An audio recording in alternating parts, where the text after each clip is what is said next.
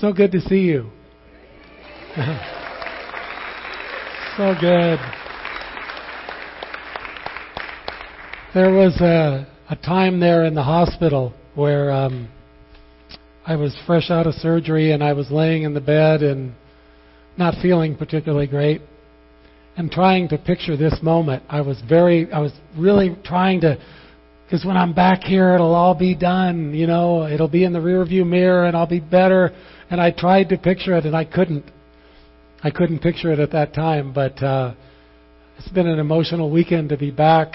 My name's Dave. If you're visiting, I'm one of the pastors, and I've had a few weeks of some odd health issues. I'll catch you up a little bit on 6 weeks ago.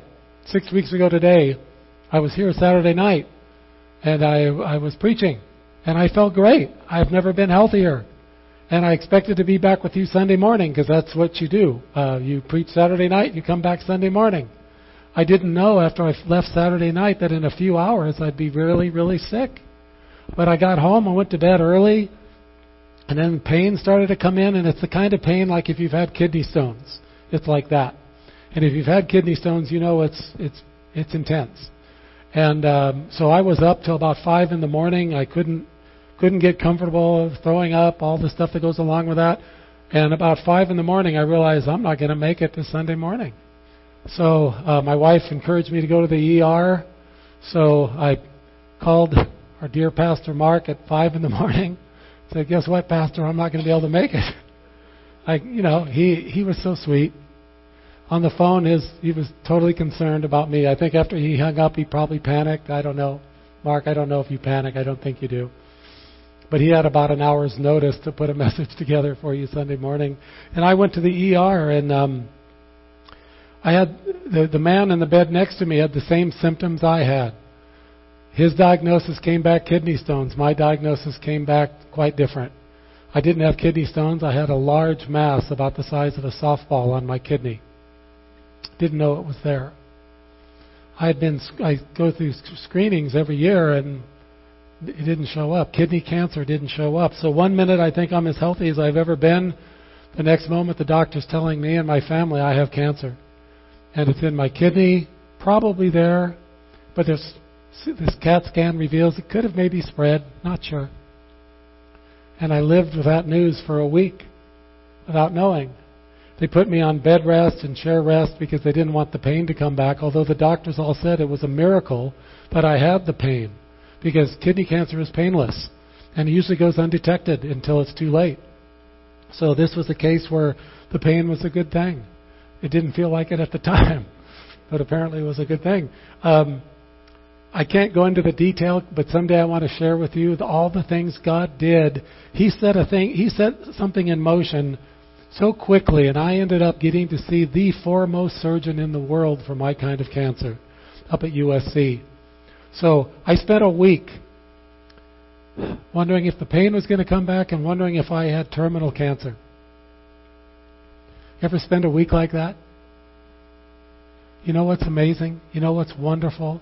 You know what's important? If you don't hear anything else, hear this. This is when it matters if Jesus is real or not. Because if this is just religion, if this is just something we do on the weekends because we don't want to join another club, we just want to come and hang out with, and we just want to read this and think it's sort of true, and religion's a good thing. If it's not true, then we have no hope. And I had complete hope, I had complete confidence that this was from God, whatever it was going to be. So, went to see the surgeon. He confirmed it was kidney cancer. It was located in the kidney, and they went in less than 3 weeks ago. It was less than 3 weeks ago I had surgery, and they took my kidney, took the cancer. I'm cancer-free. I don't need radiation. I don't need chemo. Yeah.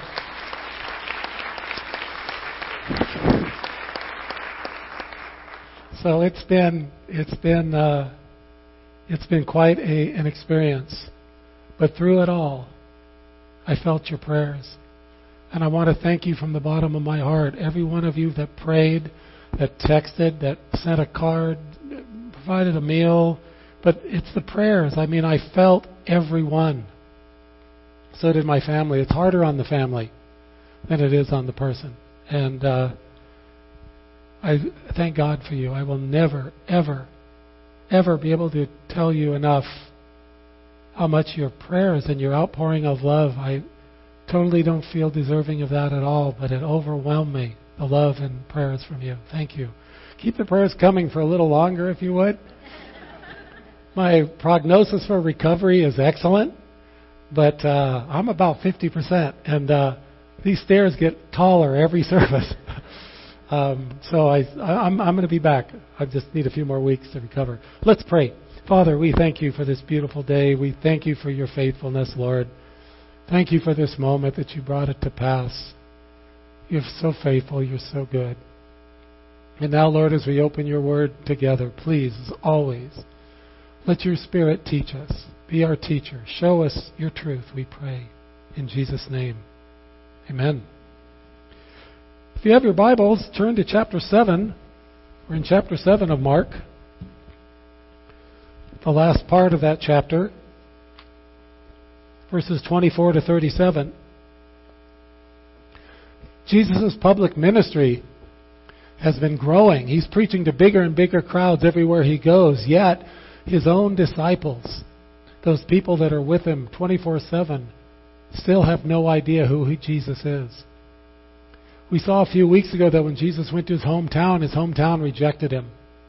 And of course the Pharisees are putting pressure on Jesus every chance they get, harassing him and trying to disprove him and discredit him, and of course they're seeking to kill him.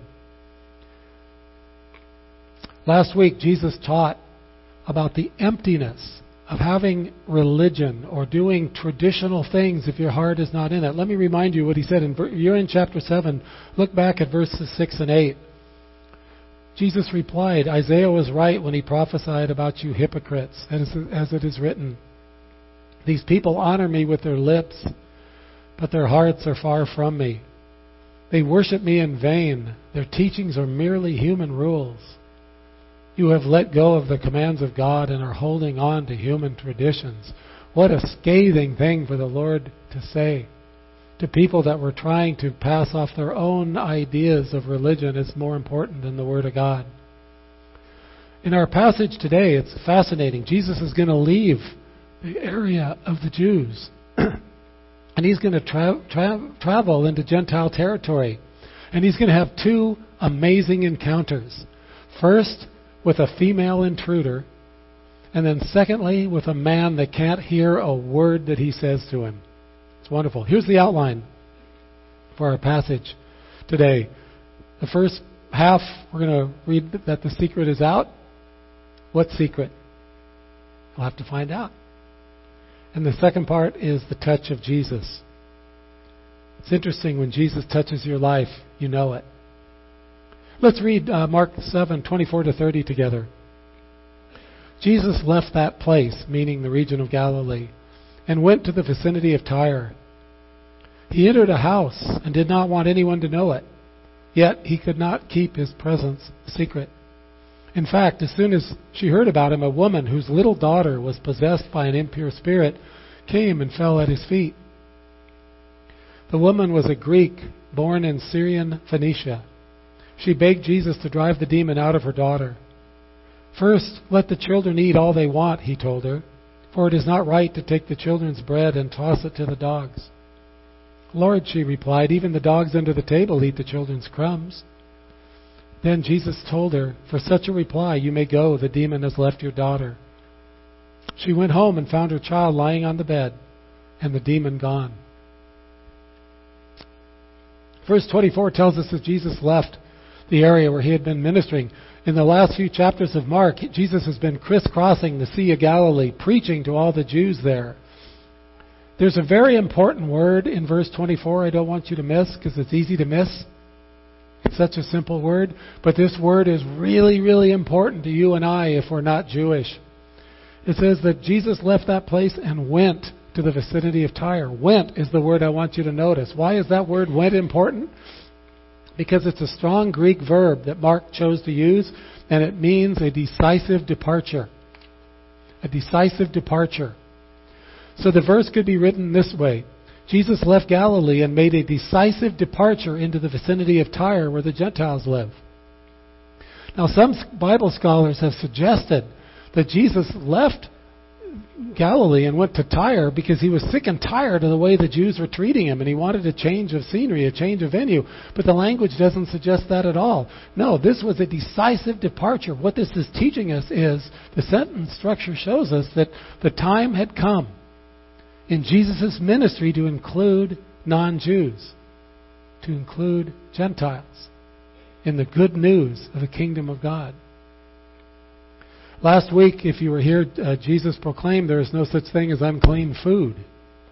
Today, he's going to show us there's no such thing as unclean people. The kingdom of God is open to everyone, Jew and Gentile alike. Later, the Apostle Paul wrote this. I'll put it on the screen for you. Romans 1:16. This is from the New Living Translation. I just like how this was worded. Paul wrote, "For I'm not ashamed of this good news about Christ. It is the power of God at work, saving everyone who believes, the Jew first and also the Gentile." The sad irony in our passage today is that Jesus is going to get much better treatment from the Gentiles than he did from the Jews. Now, the Gospel of Mark was written to Gentiles. It was written to Roman converts. Think how much this must have encouraged them to know that their salvation was not an afterthought. Their salvation, your salvation, my salvation, is not an afterthought. It was a divine purpose. It was all part of God's strategic, wonderful plan to save you specifically. Not generally, but specifically. Jesus entered the vicinity of Tyre. Tyre is north and to the west of Galilee. Tyre is the fourth largest city in Lebanon today. It is a seaport. That's about a 35-mile journey for Jesus on foot. When Jesus picked Tyre, he picked a real winner. This Gentile region had a long, long history of antagonism against Israel. In fact, if you remember your history, probably the most wicked woman who ever lived, wicked Queen Jezebel, was from Tyre. She and her king Ahab tried to eradicate any part of God in Israel. The first century historian Josephus wrote that the inhabitants of Tyre were Israel's bitterest enemies. Yet this is where Jesus went. Tyre probably represented the most extreme expression of paganism that Jesus could find in his day. Now, the Jews believed that when the Messiah came, he would subdue the Gentiles, not embrace them. But when Jesus stepped foot into Tyre, he showed us that God sent him to save the most unlikely people on earth, even people from Anaheim Hills and Yorba Linda. People like you, maybe people like me, definitely someone like me. Now, verse 24 teaches us a glorious principle. I don't want you to miss it. It's fabulous. Let me read it again. Jesus left that place and went to the vicinity of Tyre, and he entered a house and did not want anyone to know it, but he could not keep his presence secret. Jesus entered a house that was so run-of-the-mill. We don't know whose house it was. We don't know what color it was, how big it was, or where it was. Middle of town, outskirts of town, main street, back alley, we have no idea. Just a common dwelling. Jesus didn't want anybody to know he was there, but the secret got out. Why? And here's the principle. Jesus' presence cannot be hidden. Jesus cannot be hidden. Not then and not now. Jesus can't be hidden in a common house, and he can't be hidden in a common life. It's my prayer for you, and it's my prayer for me, that we would live our lives so full of Jesus that we would not keep him secret. We wouldn't keep him a secret in here where it's safe, and we won't keep him a secret out there where it's not so safe. So in verse 25, Jesus slipped into town quietly. He was very stealth. But word spread about him quickly. Everyone in town knew he was there, but nobody dared come near him except for one unnamed woman. This poor woman. Can you imagine the horror that she lived? Her little girl, her little one, her precious one, was possessed by a demon. We know from reading the book of Mark that any time demon possession is involved, the demons tortured their human hosts. This woman had a little girl as precious and sweet and wonderful as the little ones that run around our church. Yet the mother had to watch her daughter suffer terribly at the hand of the demon, and there wasn't one thing the mom could do to help her daughter. This wasn't an illness that needed to run its course. This was demon possession. It meant that all the mother could do is watch her daughter's condition get worse and worse until one day the young girl would destroy herself because of the demon. Don't you wonder how often did this little girl cry out in pain in the middle of the night? Maybe went into convulsions or seizures. Maybe she fell into comas. Maybe she tried to hurt herself. Can you imagine what this mother was going through every day? It had to be a living hell. This woman had no hope until Jesus slipped into town. It's true for all of us. We have no hope apart from Jesus. We know nothing about this woman's age or what she looks like, but we can certainly admire her take-action attitude. This is Mother of the Year, this woman. The instant she heard Jesus was in town, she knew exactly what to do. Can't you picture her just bolting out the door? Making her way through the village streets as fast as she could go, making a beeline for the house where this famous Jewish man, Jesus, and his disciples were staying. She ignored all rules of discretion and protocol when she broke in unannounced on Jesus and the disciples and fell at his feet and immediately started begging for her little girl. Verse 26, the way Mark writes it in 26, looks like a crescendo of demerits to show us how unworthy this person was. First, he notes she's a woman in that culture. She's a Greek Gentile. She's from the pagan region of Syria and Phoenicia. This is nobody Jesus should want to deal with. No Jew would want to deal with her. Yet Jesus is going to show compassion on her and heal her daughter. No doubt Peter, the Apostle Peter, was right there and he witnessed this. Later, let me put this on the screen for you. This is Acts 10, 34 to 35. Later, Peter wrote, I now realize how true it is that God does not show favoritism, but accepts from every nation the one who fears him and does what is right. Try to imagine this scene in the house. Can you imagine a more emotion-packed, emotion-charged scene than a mother begging for her child? We're not told what the woman said. We don't know what words we said. All we know is she begged. The word begged carries the meaning of urgency and distress, and it also carries the meaning of persistence. This woman was not afraid to make a pest out of herself. She had no intention of leaving until Jesus healed her child. This is not arrogance. This is desperation. This woman knew that Jesus was her only hope. And she came to him unashamed and unwavering in her faith. Do you and I pray like this when we bow our heads to pray? Do we pray like this? Do we pray unashamed and unwavering in our faith? Jesus' response to the woman in verse 27 is the shortest parable in the Bible. Jesus said, first, let the little children eat all they want, for it is not right to take the children's bread and toss it to the dogs. Seems rather harsh, doesn't it? What a thing for Jesus to say. What are we supposed to make out of that statement? How are we to understand what he meant? There are two words for dog in the Greek and in the Bible. One word for dog refers to a worthless street animal. That is not the word Jesus used here. The other word for dog is a softer, more affectionate word. It could be translated little dog, as in family pet. That's the word that Jesus used here. So Jesus was not saying that this woman was worthless or unwanted. He was saying that he came first to fulfill his role to the children of the house, to Israel, and then to the rest of the family, to the Gentiles. Now in my house, we have pets, lots of them. Kind of live in a zoo. We have 2 rescue dogs. We have a rescue cat, and we have a bunch of birds. Some of our birds are rescue birds. And I can promise you, like many of you who have animals, they are your family.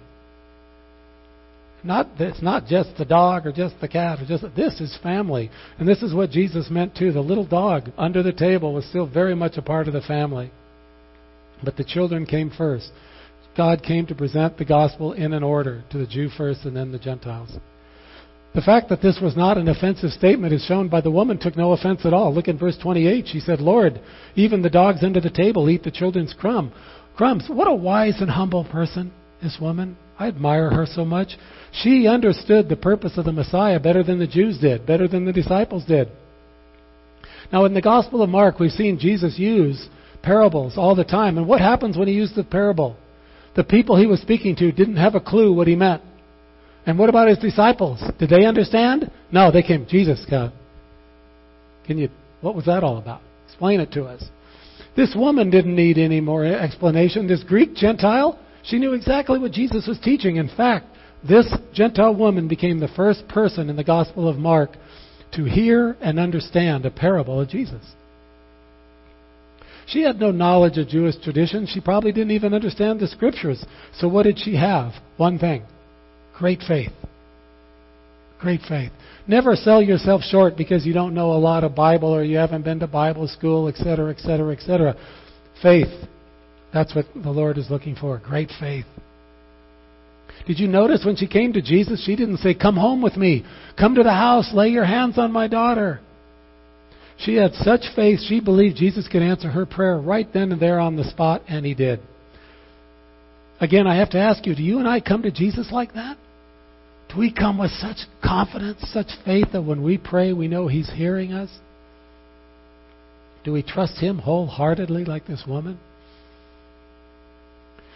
Matthew's account of this scene, let me put on the screen for you, Matthew 15:28.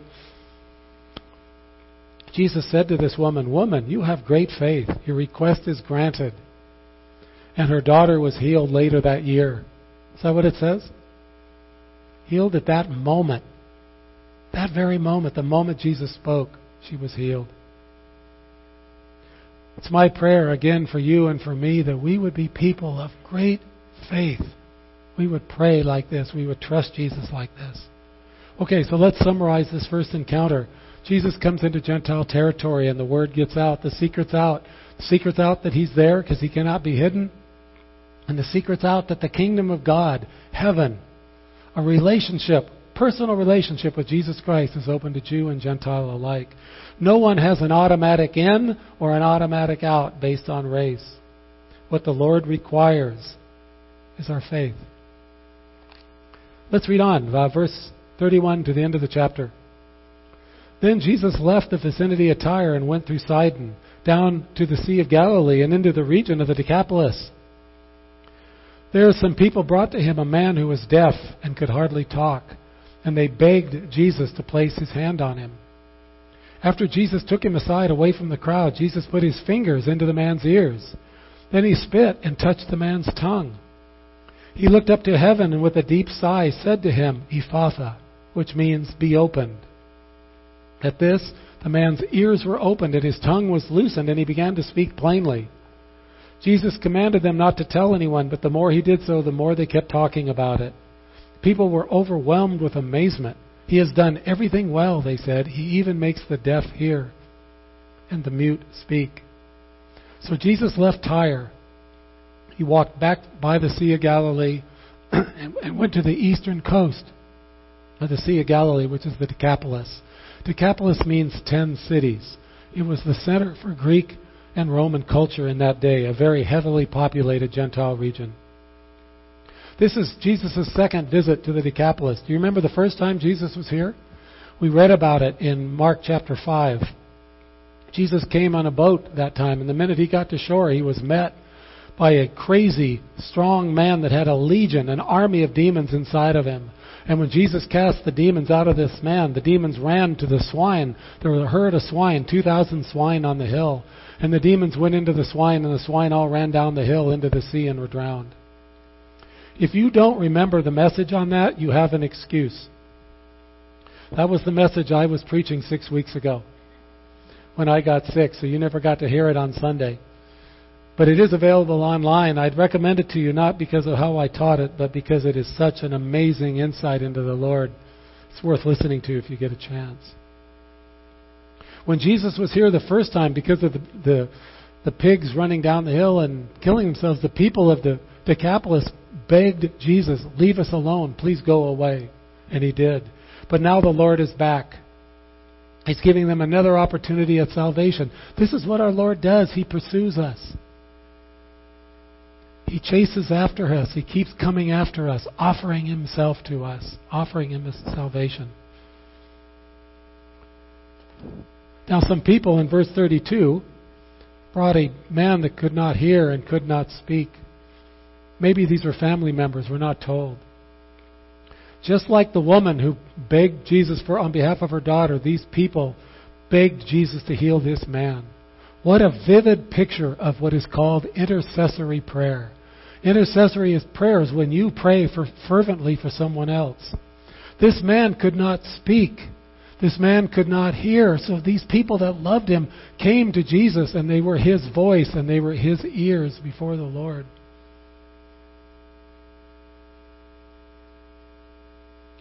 You all interceded for me when I was in the hospital. I'm so grateful for you for that. One evening I was in so much pain and had so many drugs in me. I tried to pray and I couldn't put two thoughts together. I was desperately trying to pray and I couldn't pray. I just couldn't form a thought. But I knew you were praying. I was so aware of it. I felt your prayers and I needed your prayers. You interceded for me. At a time when I could not pray, you prayed for me. You were my voice. Thank you. I'll never be able to thank you enough for that. We are a praying church. I love that about this church. We pray for each other. We have a faithful, wonderful prayer team led by Doug and Kathy Renault. And the men and women on this prayer team love to intercede for you and for me. In fact, every week, they're right over here at the end of service. If you have a prayer request for anything, it is their joy to intercede for you and to pray for you. But I have to tell you something. This prayer team does not listen to me very well. When I was going in for surgery, they wanted to come to USC and pray with me at 5 in the morning before I went into surgery. And I told them absolutely not. No. You've done enough. I went to the Monday prayer meeting. They laid hands on me. They prayed for me. And I knew everybody was praying. I said, no, please, don't do that. I even called Pastor Mark and I said, how should I word my request? I don't want to hurt their feelings. Don't want to hurt your feelings, Mickey, but I just don't want you to come. So I told them, please, don't. Just wake up in the morning and pray for me. That's good enough. Can I have that slide, please? This is how well they listen to my instructions. They were there. When I walked in the door at 10 minutes to 5 up in L.A., they were sitting there. God bless them. The time of prayer, the scripture they shared with me, they shared scriptures with me and they prayed for me. And I soaked it up like a dry sponge. Wow, I needed to hear that.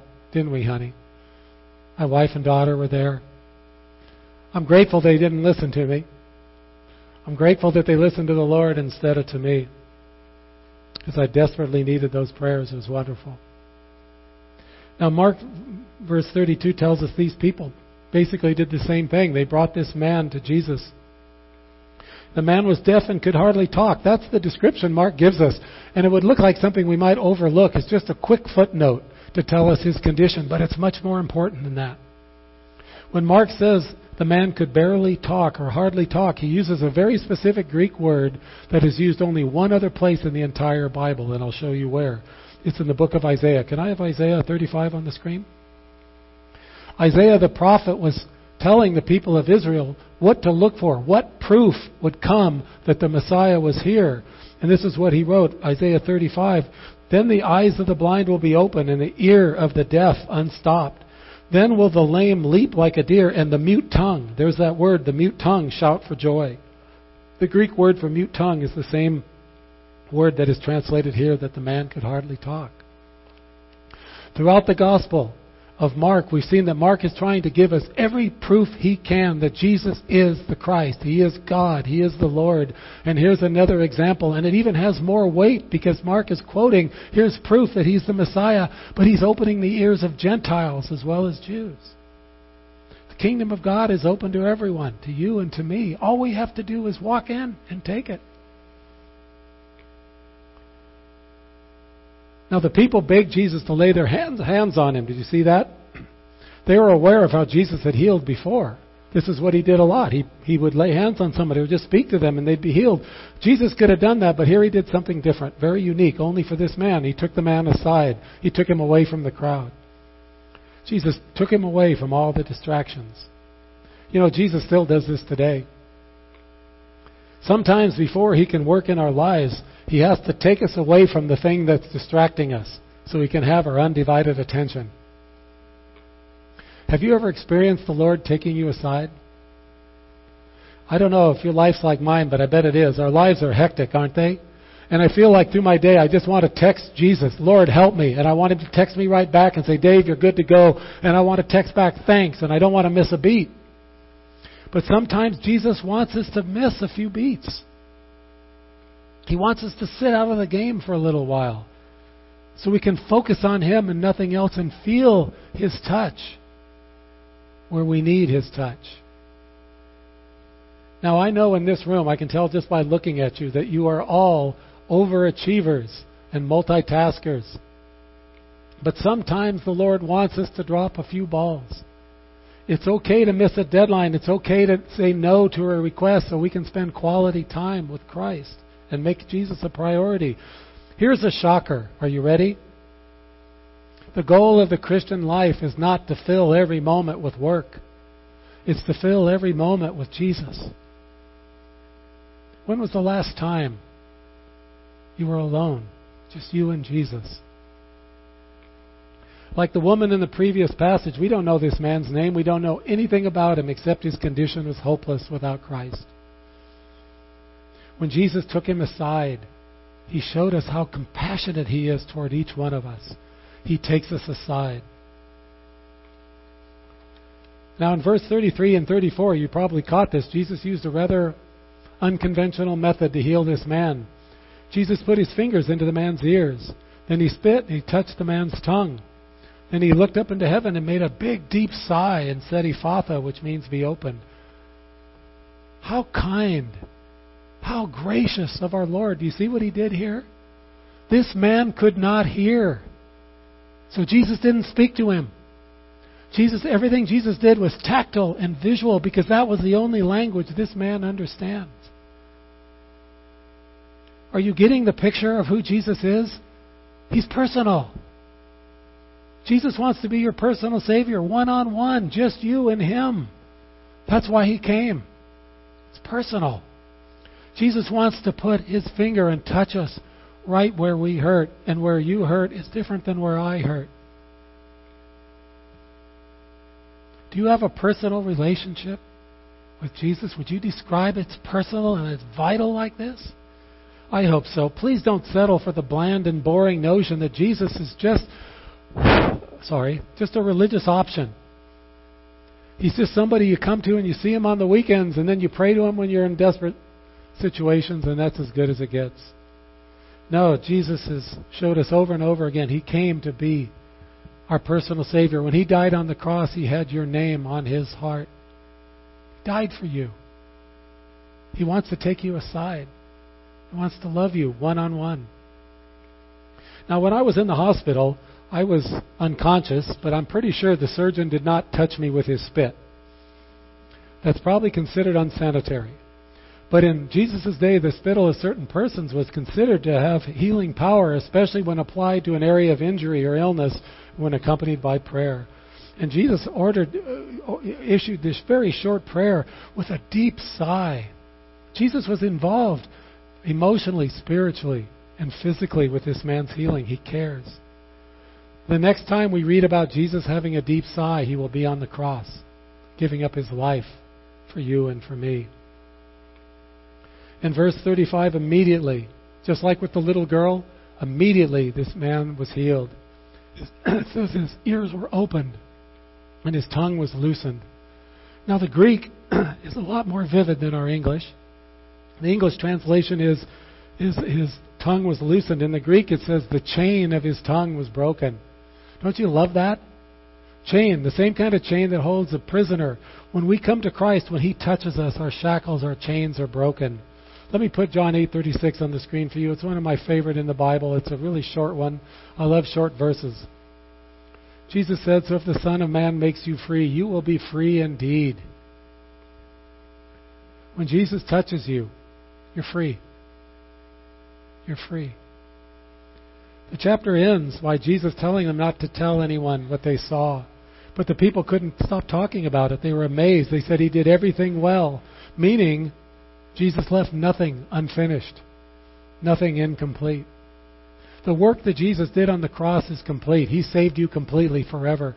One sacrifice forever. Your security in heaven is a lock because of what Jesus did. Yet he commanded everyone not to talk about why he healed the people. Why would he do that?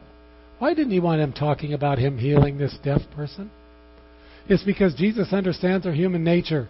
We love sensational things, don't we? We run after the sensational and we miss the important.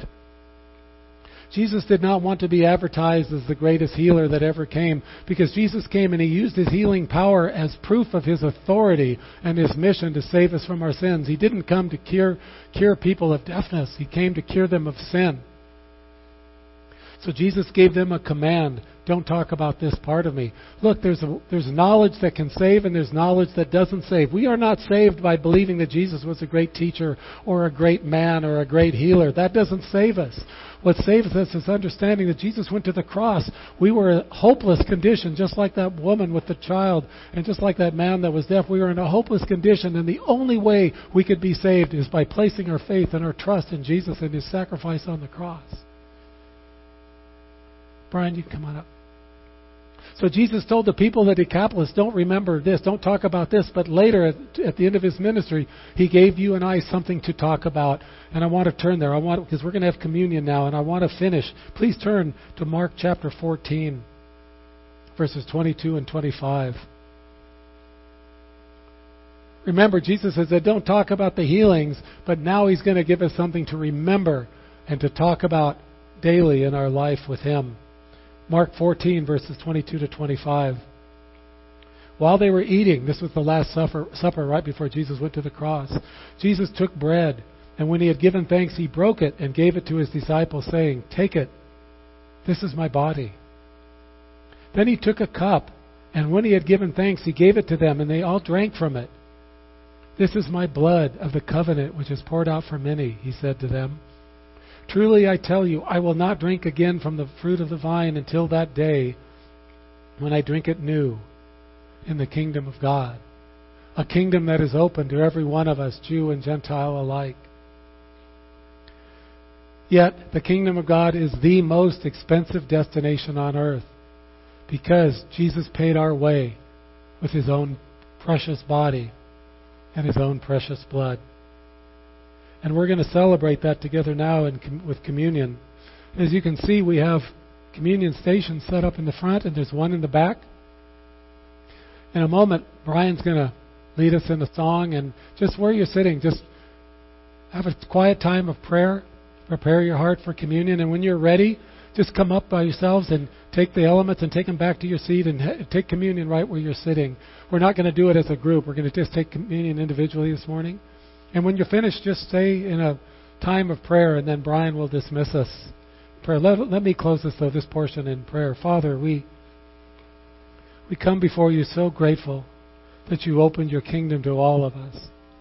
Father, I pray that there wouldn't be one person here that leaves today without knowing that their home is with you.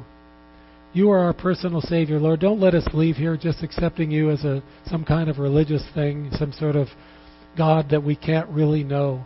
Lord, let us be men and women of great faith, men and women with a personal relationship with you, so we can't hide you wherever we go. You just spill out of us with everyone we meet. Father, we thank you for this day. We thank you for your Son. In Jesus' name, amen.